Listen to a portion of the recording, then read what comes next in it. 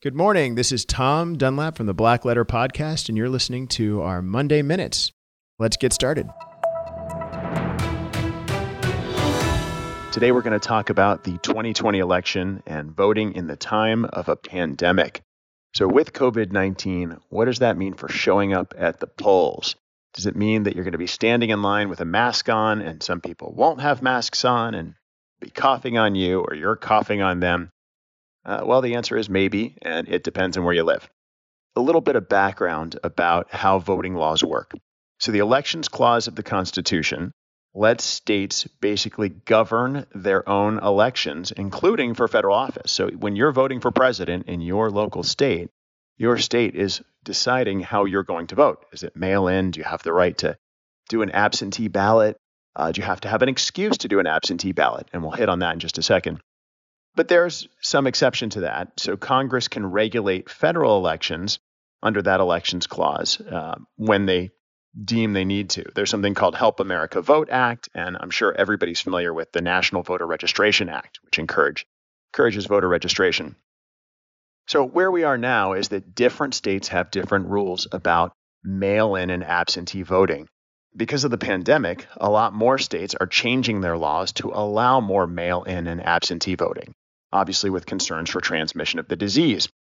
At the beginning of the pandemic, or somewhere towards the middle of the year, about 2/3 of all states already had rules that allowed no excuse mail-in voting. Now, that's changed over time. There are more states that have no excuse or coronavirus pandemic excuse mail-in voting. And there are even some states like Nevada that are actually requiring mail-in voting and are closing all of the in-person polls. And I bring that one up because that's an interesting case.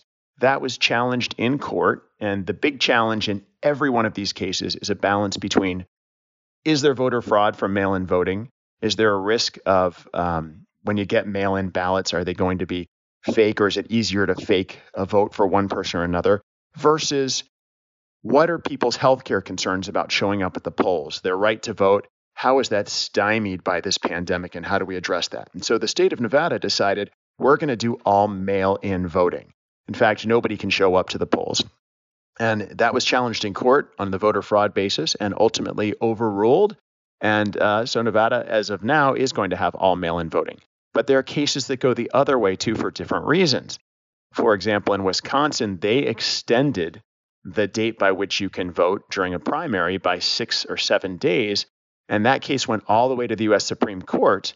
And the U.S. Supreme Court ended up reversing the district court decision and saying, nope, you can't do that, Wisconsin. You can't extend the voting date. There was a dissent by Justice Ginsburg that had some fair points. But right now, the short answer is there's a hodgepodge of case law decisions. But I think when we get to November, that most states are going to have either no excuse mail-in voting or mandatory mail-in voting, and you're going to be able to cast your ballot by mail. Either way, whether you're Republican, Democrat, Independent, Green Party, I don't care. Register to vote and make sure that your vote counts. Thanks for joining us in this Monday Morning Minute. We'll see you next time.